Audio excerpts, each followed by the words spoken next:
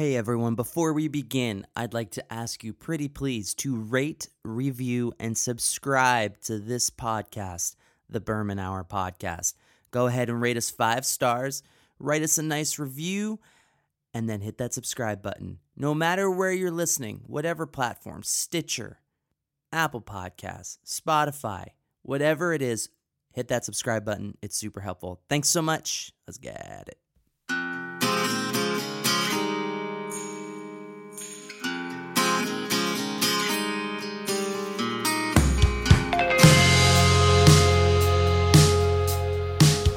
Hello and welcome to the Berman Hour Podcast. I am your host, Jeff Berman. Thank you so much for tuning in.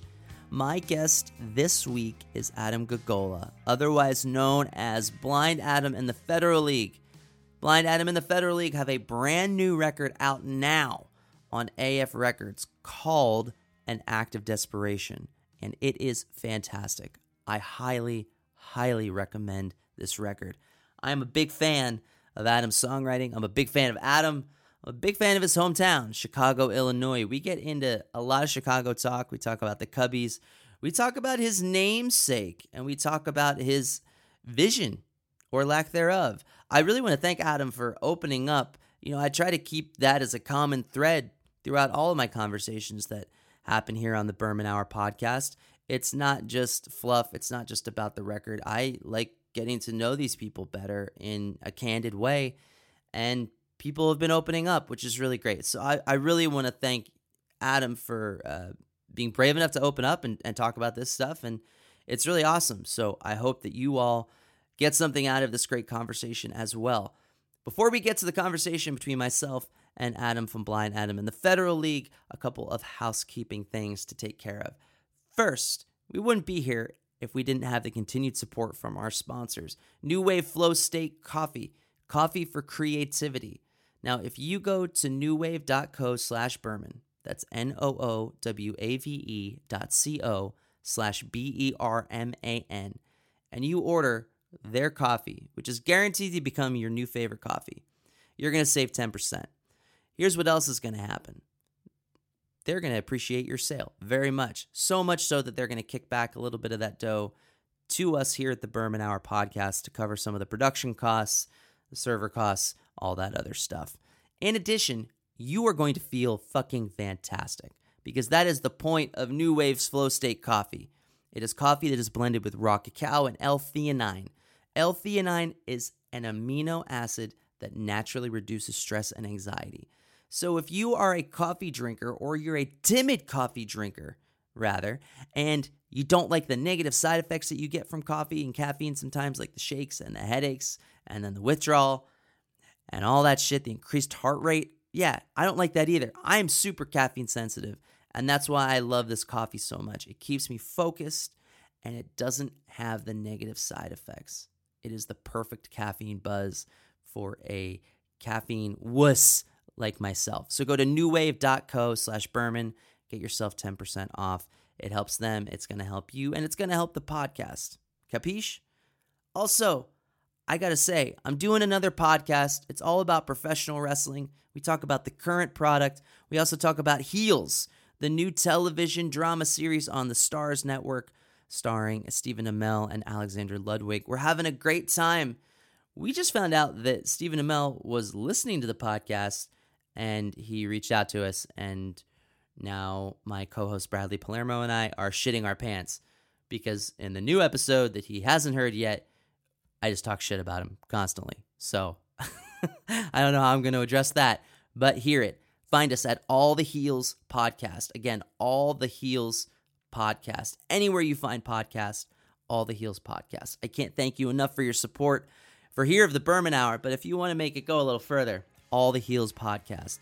Let's get it. All right, enjoy my conversation with Adam from Blind Adam in the Federal League. Let's get it.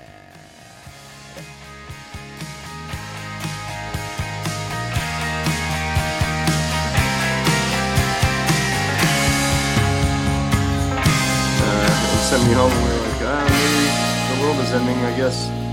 See you later. See you on the other side. Sure. Yeah. But how are you doing, man? It's good to see you. Yeah, good to see you too. I'm doing all right. I just got a new job, and our record's coming out in a couple days, so things are looking pretty good overall. How are you? I'm good, man. That's right. Yeah, the record comes out the 10th, Friday the Yeah, 10th. This podcast will drop next week, a few days after the record comes out. The record's called An Act of Desperation. And, well, we'll get into the record, but I kind of want to dig a little bit into some background, if that's copacetic by you. yeah, absolutely. So, are you born and raised in Chicago?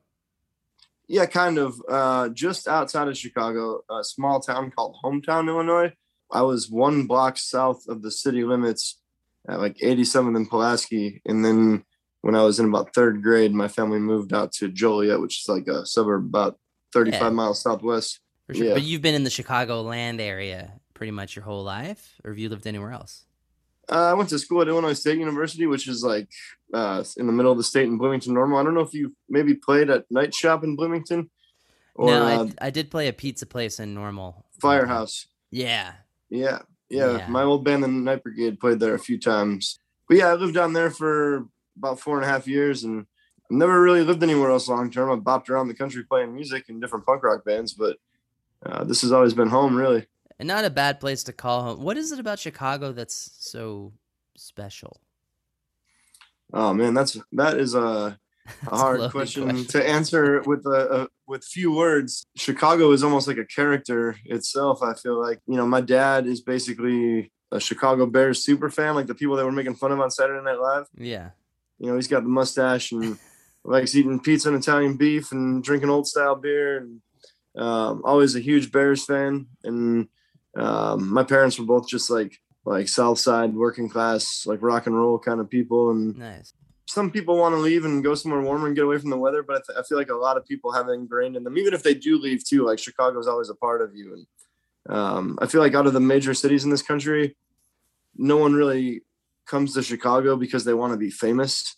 There's a ton of great music here of all different genres. And, there's some pretty big, successful musicians, but it's not like, people don't say, I'm going to move to Chicago and start a band so that I can be, whatever. I don't even know it's No, I not know you're MTV saying. anymore. Yeah. Right. It's not cut from the same cloth as New York City or Los Angeles, where people are going there destination driven and goal oriented to become superstars. Yeah. People are here because they want to be, I think. Yeah. And then whatever else you do is kind of secondary. So Chicago's in your blood. I'd say so. Yeah. Through and through. Yeah. A little high cholesterol. You've got Polish sausage just lodged there in your heart. Right, exactly. Oh, that's funny.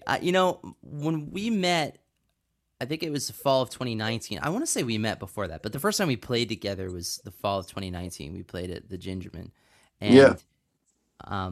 We had my friend Paul on tour with us, who's just, he actually lives in Evanston now. He didn't at the time, but he's just a really gregarious fellow. And after the show, he's like, so that band Blind Adam and the Federal League were really good. And I was like, yeah, they were very good band. He's like, so I think that Adam is actually blind. And I was like, oh, really? I just thought it was a namesake gimmick or something. But do you mind going into detail? Like, are you legally blind, or are you kind of catch as catch can blind, or how does that work? I was diagnosed with a rare optic nerve disease in 2008 called Leber's hereditary optic neuropathy. Oh my goodness. Yeah, it was wild. I was actually playing baseball it was like almost like DIY baseball league. I started the club team at Illinois State University. Sweet. And yeah, it was fun. And I started noticing like a small blind spot in the center of my vision in my right eye, like early spring semester in 2008. I was actually on my way from Illinois State up to Chicago to see the Bouncing Souls play. It was at Reggie's, and Gaslight Anthem was opening for them at the time in a small like 400 cap venue. And I remember those days. They didn't last very long, but I remember them. Yeah, it was before 59 Sound came out, but after Sink or Swim, so it was about a year. I mentioned it to my mom, and she said that I should go get it checked out because there was a rare optic nerve disease in the family, which I was kind of like loosely aware of, but I don't know. I never really took it too seriously. I knew that I knew I had an uncle that had some kind of vision problem, but I didn't really know much about it. Went and got it checked out. It took like several months to get a like an actual hard diagnosis. But at that Bouncing Souls show, I mentioned to I saw Pete and Brian standing at the bar after the show, and I had introduced myself and asked if they had a minute to talk. And I knew that they were both into Harley Davidson motorcycles at the time, so I kind of wanted to ask them some questions about motorcycles because I figured at some point, you know, growing up on the south side of Chicago, like there's always like a cool rock and roll uncle or, you know, neighbor or whatever that has a Harley, or there's someone around, and that's like the dude that's listening to Bob Seger and having a good time in his driveway or whatever. Yeah. And and so I always wanted to get a Harley at some point, and I took the opportunity to ask Pete and Brian what they thought, and they kind of asked why, like what was the sense of urgency, and I let them know that I was losing my eyesight, or I might be at least. I hadn't been 100% confirmed diagnosed yet. They kind of gave me some tips, and you know, they said we'll be back later this year. See you again. Good luck with everything, whatever. And then I got the diagnosis. My parents helped me get a bike. I got a Harley Davidson Sportster, and right after that, the Souls announced that they were going to be playing the Sturgis Motorcycle Rally in South Dakota at like a punk rock bike builder stage kind of thing. Yeah. And so I just hit them up on MySpace, actually. I emailed Chunksaw Records, like info@Chunksaw Records, and I was like, hey, this is a long shot. I'm not sure if anyone even checks this, but I met Pete and Brian at Reggie's in Chicago and told them I might be going blind. It turns out that I am. And I did get a bike, and I saw you guys are playing Sturgis. So if there's any chance that you're going to be riding your motorcycles out there, I don't feel comfortable doing that ride by myself, but I'd love to tag along. Brian emailed me back like 2 days later, and he's like, damn, dude, I remember you. Sorry to hear about your eyes, but give me an address and we'll definitely show up, and you can catch a ride with us the rest of the way. Oh, that's so cool. What was that like, dude? Oh, it was amazing. The Bouncing Souls actually put out a 30th anniversary book in 2019, and they had me write that story. Yeah, you're in that. Yeah. I was like, why does that story sound fucking familiar? Why do I know this story? It's in the book. That's amazing. Yeah. So, yes, I am actually legally blind. I have lost my central vision, about 80% of my vision. The nickname Blind Adam came from Brian Keeneland. And now you wear it kind of as if it's not a badge of honor or a scarlet letter, depending on how you look at it, it's your fucking band name anyway, right? Yeah, no one really calls me that. There's some fucking lame-ass comedian from Ohio that just started using that name in like some goofy sketch he does, and it's kind of blowing up on social media, and he's gotten some big. Yeah. And so I talked to him, he's not blind, the character is, and the whole joke is that this guy's like a blind dummy. Yeah. And so I talked to him and asked him if he would stop using the character, and he said no. So I just filed for a trademark, and I'll send him a cease and desist eventually, I guess. Fuck yeah, dude. Hell yeah. I like when punks get litigious. Yeah, we got to stick up for ourselves, man. I'm 36 years old now, But we're in that 15 age years where ago, like, we might not have thought to do it like that. Yeah, I mean, I told him why it wasn't cool to make fun of blind people, and I'd appreciate if he didn't use my name to do that. And he basically told me to fuck off. So he's got to live in Ohio, so that's his punishment. He's got to live in Ohio. So you have a new record coming out on AF Records, and the record is called An Act of Desperation, but you released the title track over a year ago. You and I both released what, you can loosely categorize as, anti-Trump anthems kind of leading right up to Election Day.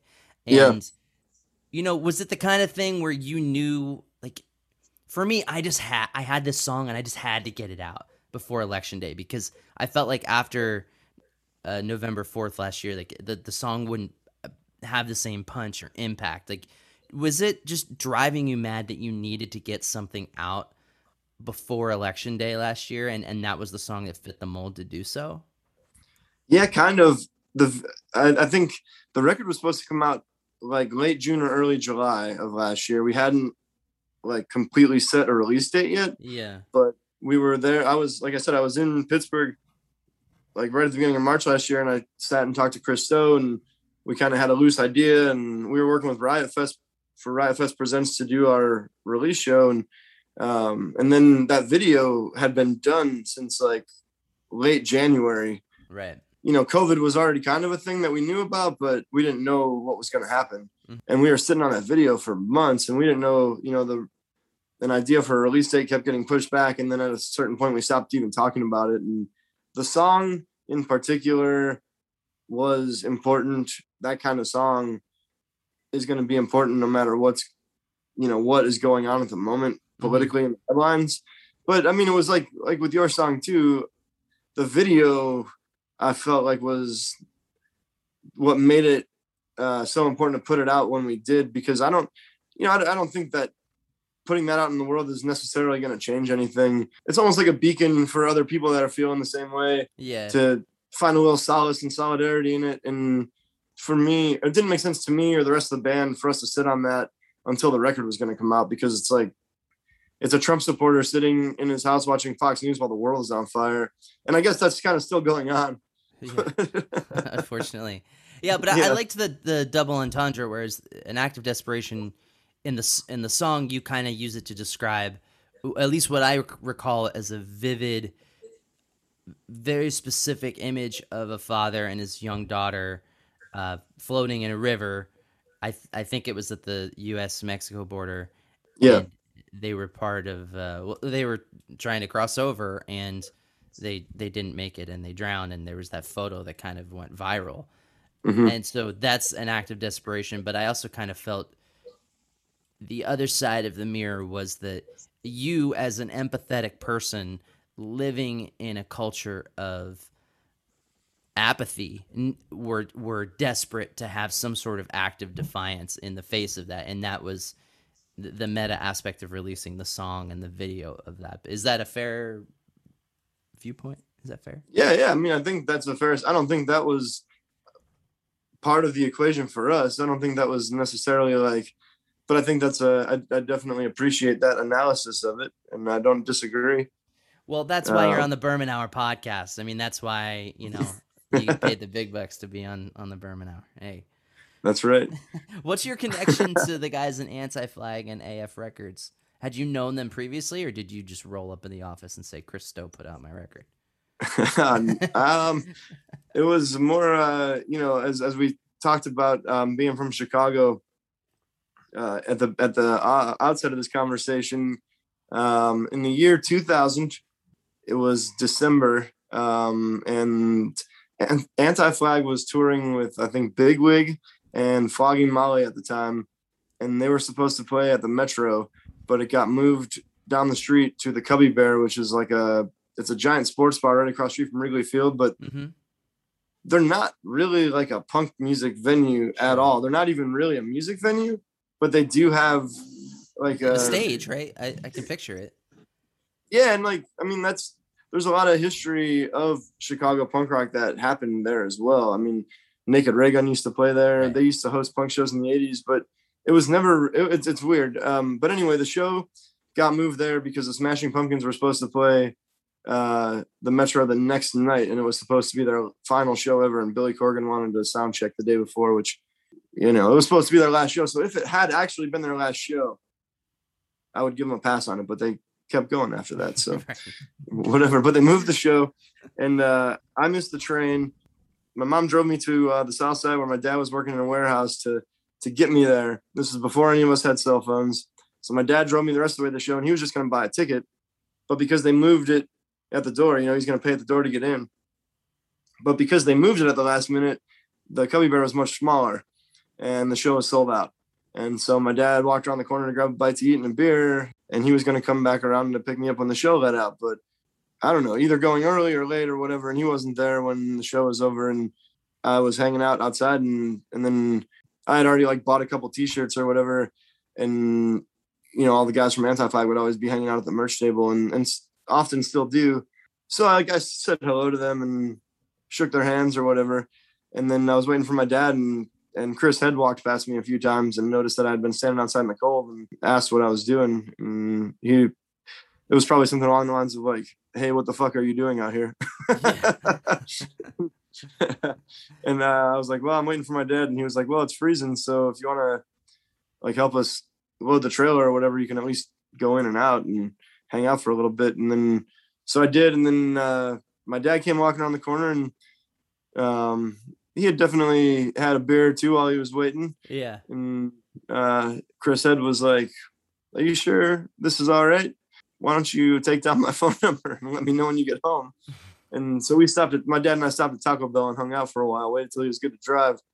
but I did keep the phone number and I let those dudes know when I got home, and had told me to keep in touch, and they'd see me next time when they were in Chicago. And back then they were in town like 2 or 3 times a year. Yeah, sure.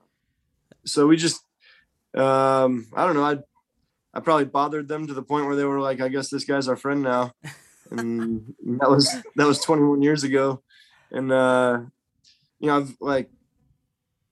I've been able to, like, through different activist organizations I've been a part of, speak on stage at their shows, or they've always supported, even when AF Records wasn't really super active, had just like lent us the money to put out a 10-inch for my old band, the Night Brigade. And those guys have been a huge support to me since I was Wow. Yeah. 14 or 15 years old, probably. I really appreciate their support and friendship throughout the years. Yeah, that's quite an incredible story, man. That's awesome. And that's to the credit for that band being one of the most genuine, sweetest, nicest group of fellows. Absolutely. Sure. I mean, yeah. They have other friends in different parts of the country and even in Chicago that are, similar. I mean, obviously they love playing music, but everything those dudes say in their music is actually, you can see that they live their lives that way. Yeah, and I think their credo kind of either rubbed off on you or it existed in you from the beginning. But I wanted to ask you about the charity work that you've been doing specifically during COVID-19. You were kind of doing this neighborhood pizza idea, but you seem to be a community builder, a community organizer, and you were doing so at a time where it was maybe not all that entirely safe to be doing so, and it was freezing cold. So can you tell us a little bit about what you were doing, throughout this pandemic? Yeah, absolutely. So I've learned a lot about mutual aid over the last few years. I mean, I had an idea of what it was years ago, I guess, but even in my earlier activist days, mutual aid wasn't really a term that was thrown around as much. And It wasn't something that I was super aware of until maybe the last 4 or 5 years. Doing things that empower the community as an act of solidarity rather than an act of charity, where, it's not like I'm in a position where I can like give you poor person something and then leave. It's more finding out who else is doing similar work and learning what you can from them and connecting with them, and supporting them. And then also figuring out like what is it that I can either do or offer or provide or whatever. And when the pandemic started, we had worked with a local organization called the Night Ministry a few times. They provide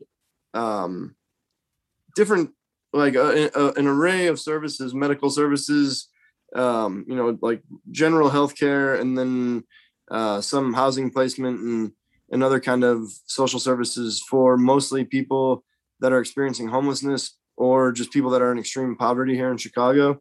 That's the Night Ministry. So we did a show actually with Anti-Flag right before the pandemic, where we raised a bunch of money for them. When everything got shut down, we worked with our friends at Mystery Street Studio here in Chicago, and we started this weekly live stream series where we were raising money for them at first. And then Brave Space Alliance is like a Black, like queer and trans-led organization on the south side of Chicago in Hyde Park. And then like an independent science lab in Virginia called Indie Lab. And that went for about 9 weeks. And it got to the point where it was just burning me out because it was like a weekly thing where everyone had to, it was a lot. It was a lot of work. And then like right about the time where we were wanting to take a break from that, the video of George Floyd being murdered by Derek Chauvin and the Minneapolis police went viral. Right. So it was like, okay, like change focus real quick. Let's focus on supporting the Black Lives Matter movement and being there in the street as much as we can. Brave Space Alliance, who we raised money for during the quarantine live stream series, was very active in that as well. And they were looking for people to help with supply drives, just for like their food pantries that they have around the city. So whatever, like baby supplies, food. And we have some friends at Costco. My buddy Pete Townhill works at Costco. And I just said, hey, we have this big tour van. Who wants to send us money on Venmo? We'll fill it up with all the stuff that Brave Space is asking for and take it down there. And then my buddy Mike Popek that works at Dante's Pizza here in Chicago is like kind of a punk rock pizza joint. The owner's Yeah, of course. part of Canadian Rifle. It just kind of like the People's Pizza Party thing came together. Just kind of, it was like a confluence of horrible things happening at the same time, and then a bunch of people in the music scene and the activist community in Chicago kind of coming together to, not just sit on our hands and watch the news and be afraid of what horrible thing was going to happen next. It was like, there's so many great mutual aid organizations in Chicago. Dante's was like, hey, how can we help? Do you want some pizza? So we brought pizza to night ministry and some homeless encampments, and we got to meet some people, and then people kept donating. So that was early July of last year of 2020. And we're still doing it now, but we have kind of broken it up a little bit, and we're doing a monthly thing. And my kind of partner in this is another Chicago musician named Jeff Schaller. Mm-hmm. He's got a band called Jeff Schaller and the Long Way Home. And then other people kind of cycle in and out. Yeah, man, it's been going on for over a year now. And that's incredible.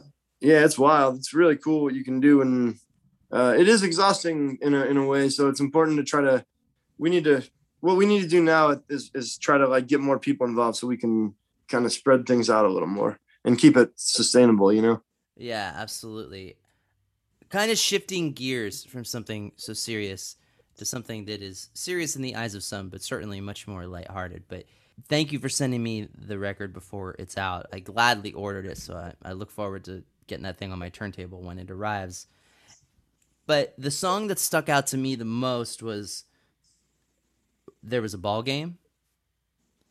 And I'm kind of... that makes sense based on... Yeah, okay. Yeah, and... I appreciate that. Yeah, I mean, the record's fantastic.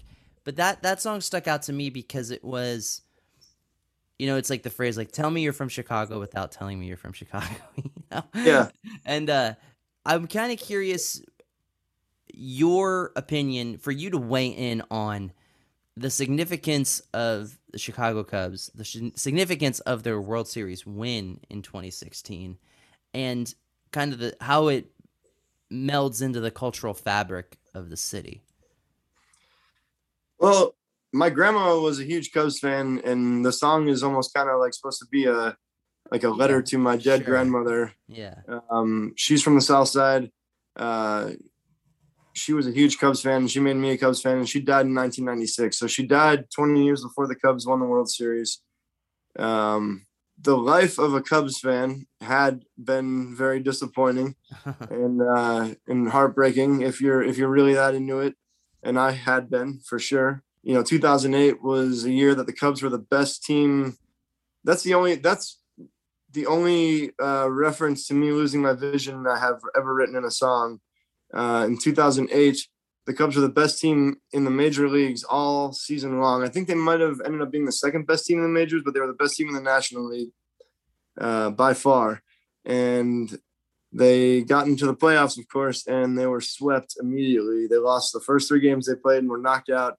And that was while I was like, at that point, it was like early October.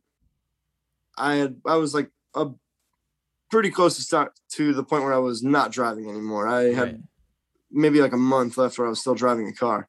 So that there's just a little line that says, in 08 came and my life changed, and they just let us down again.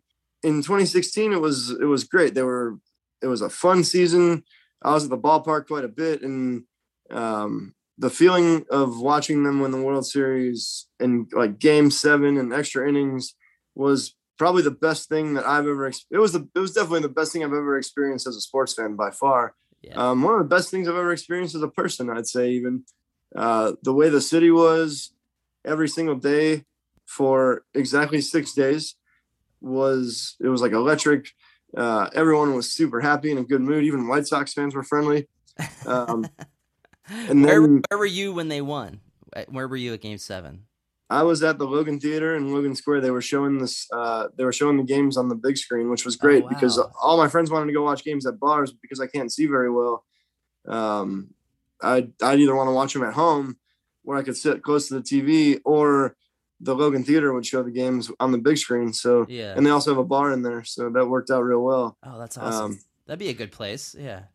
Yeah, and I think the way that song fits into the theme of the rest of the record for me is that the joy lasted 6 days. The Cubs won the World Series on a Wednesday night, and then the following Tuesday was the election, and then by Wednesday morning we knew that Donald Trump had been elected president, and the joy that you could feel all over Chicago was gone immediately. And so I feel like in the context of the rest of the record, I don't know if that song, I don't know that record needs a baseball song necessarily, but I feel like the reason we made it sound so crazy and like atmospheric, and it's one of the more ambitious songs we've ever recorded for sure. It's probably the most ambitious song, like sonically, we've ever recorded. And I feel like it's we were definitely smoking a lot of weed with Chris Ed and watching Sturgill Simpson's Sound and Fury quite a bit at the time.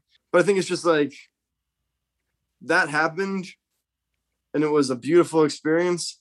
And then right after that, it was like check into reality. Here comes like a fascist nightmare. Yeah. And the family, the best part about it is the family that owns the Cubs and the Trump fundraising chair is Todd Ricketts. The Ricketts family are a horrible right-wing family. They bought out like the entire area around Wrigley Field, and they partnered with Sinclair Media to launch their own broadcast network. And Sinclair Media is like a propaganda. Sure. That's my rem on that song. Yeah, it's so funny. I think about that period of time often. I have to admit, I haven't thought about it as much in the last 10 months since Biden won. It's a little bit of a reprieve, a little bit of a step in the right direction. But yeah, I went to Fest and played Fest, and then in 16, and I got sick. Yeah, and then I flew, like everybody does. But that was the first year I really felt really bad. But you know when everybody tours to and from Fest, so just the funneling in and out of Gainesville is just such a clusterfuck. Yeah, I had this brilliant idea that I was going to do a week-long tour in the Pacific Northwest after Fest. So I flew from Gainesville to Miami, which was like 35 minutes, and then Miami to Seattle, which was 6.5 hours. Sick, right? And then I got to a friend's apartment in Ballard and kind of crashed out for a day. And then the first show I had to play was in fucking Bremerton, which I would never recommend to anybody. And I couldn't get service because like it's a weird town, like with the whatever, and it's a Navy town. I know. So I was listening to the game on the radio, and I had to keep getting out of the car because it was making me like so nervous, like so fucking nervous. And so I like the fact that you name drop Bryant, like, ground, like fielding the ground ball, like in the song. Yeah. I think that's just fucking, I don't know, because that was the moment, you know what I mean? Like the simplicity of fielding a ground ball. I mean, he did it with a smile on his face, which made it that much more beautiful. But that really, really basic baseball moment, almost like it kind of was like the perfect countdown to euphoria. Like I've never experienced anything else like that in sports. It's always like instantaneous. But right, I thought you guys really, really hit a, no pun intended, or pun intended, a home run with that song. Well, thank you. Yeah, I have some cool kind of weird ideas for a video for that song, so we might put something cool out here in the next month with it. But I appreciate it. That was a fun song, and the radio clip, the little radio clip leading into it, is pretty cool too. Chris too just found that it turned out to be perfect. It's like I think it's like an all-star game at Wrigley Field or something. Well, I look forward to the world knowing this record, and it was great to catch up with you, man. I hope that we get to see each other soon at some point. Absolutely. Yeah. I mean, I was starting to book shows, and I was going to actually hit you up about maybe trying to do something together, but I just stopped because of what's going on with Delta. And yeah, we're supposed to play Fest. We haven't dropped off yet, but a lot of bands are, and we'll see what happens. I mean, we got a few coming up here in Chicago and around the Midwest that we'll try to hold on to. If it looks like it's not a good idea to play them, we'll probably cancel. But yeah, hopefully, we'll talk soon, and hopefully we can figure out something and play a few shows together next year.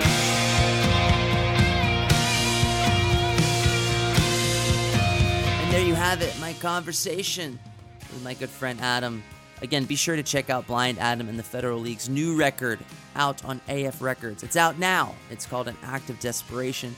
Thanks again to our sponsors, New Wave Flow State Coffee. Go to newwave.co/Berman and get 10% off your order. And we'll be back next week. Let's get it. Thanks for tuning into the Berman Hour podcast. On behalf of your host, Jeff Berman, I bid you adieu.